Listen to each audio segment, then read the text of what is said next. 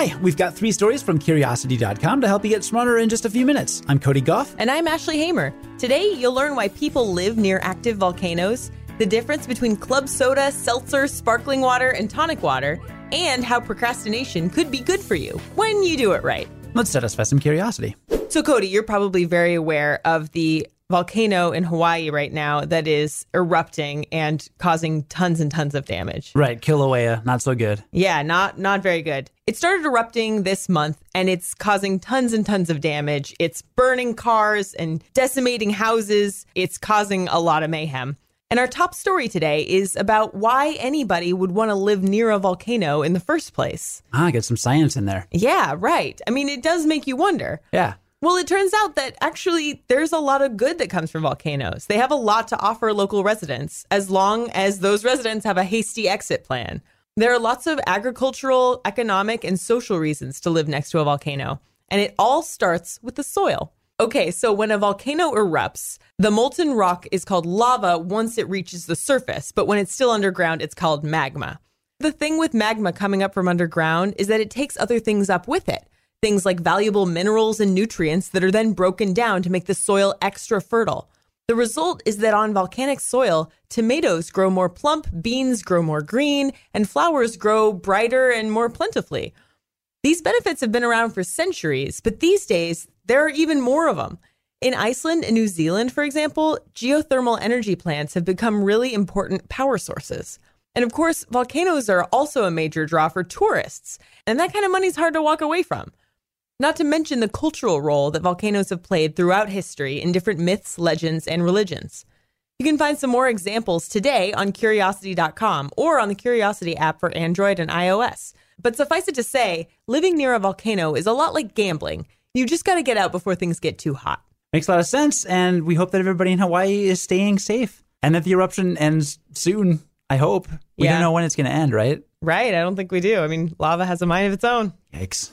Why do you like LaCroix so much, Ashley? Because it's awesome. It's like water, except better. I can't get into it. Oh, it's so good. Everywhere I've ever worked, everybody's so into it. What is LaCroix? Is it seltzer water? Is it sparkling water? Do you know? It's magic is what it is. All right, well, we're not talking about LaCroix today. I was just asking because I know that's very popular, and so are lots of other carbonated beverages. Like, what's the difference between club soda, seltzer water, sparkling water, and tonic water? I have no idea, actually. Well, we're going to answer that question right now. Perfect. Okay, so first off, club soda, seltzer water, sparkling water, tonic water. They're all different types of carbonated drinks.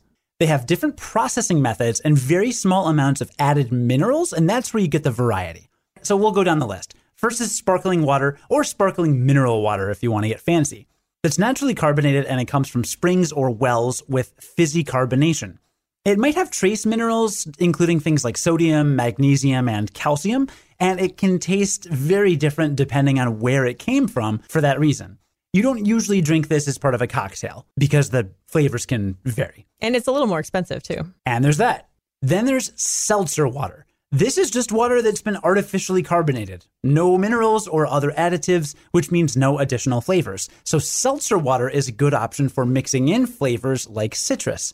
So if you have like a soda stream and you carbonate the water, then you're making seltzer water. It's just carbonated water. Seltzer water gets its name from the German town of Selters, which was known for its natural springs.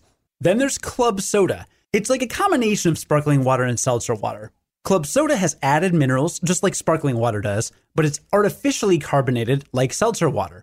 The minerals most commonly added to club soda can give it a slightly saltier taste than other waters, but it's similar enough to seltzer water that the two can be used pretty much interchangeably in cocktails, depending on how sensitive your taste buds are. So club soda and seltzer water, not that different. Last, we have tonic water. Just like club soda, tonic water is both carbonated and contains added minerals, but it contains quinine. That's a compound that comes from the bark of cinchona trees. Hundreds of years ago, when people had malaria, they would soak cinchona bark in water and drink the water.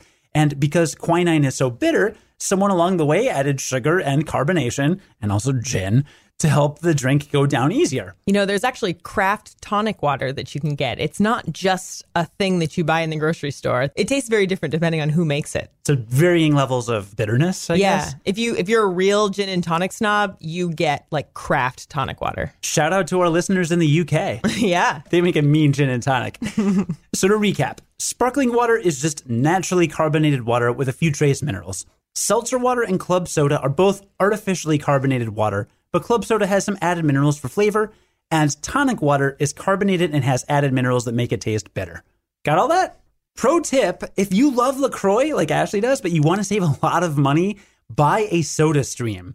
I got one a few years ago, and it has saved us a ridiculous amount of money. You hit the button, you carbonate your water, you pour in just a little bit of grapefruit juice or whatever flavor you want, and it tastes like LaCroix, some might say, or like a little carbonated fruit juice. Do you ever do that with the flavors? Sometimes. Mostly I just like the regular water. It's great. Yeah, it's wonderful. We'll put a link in the show notes to the SodaStreams that we're talking about. And if you make a purchase using that link, then Curiosity will get a share of the sale. And you'll have something refreshing to drink all summer long.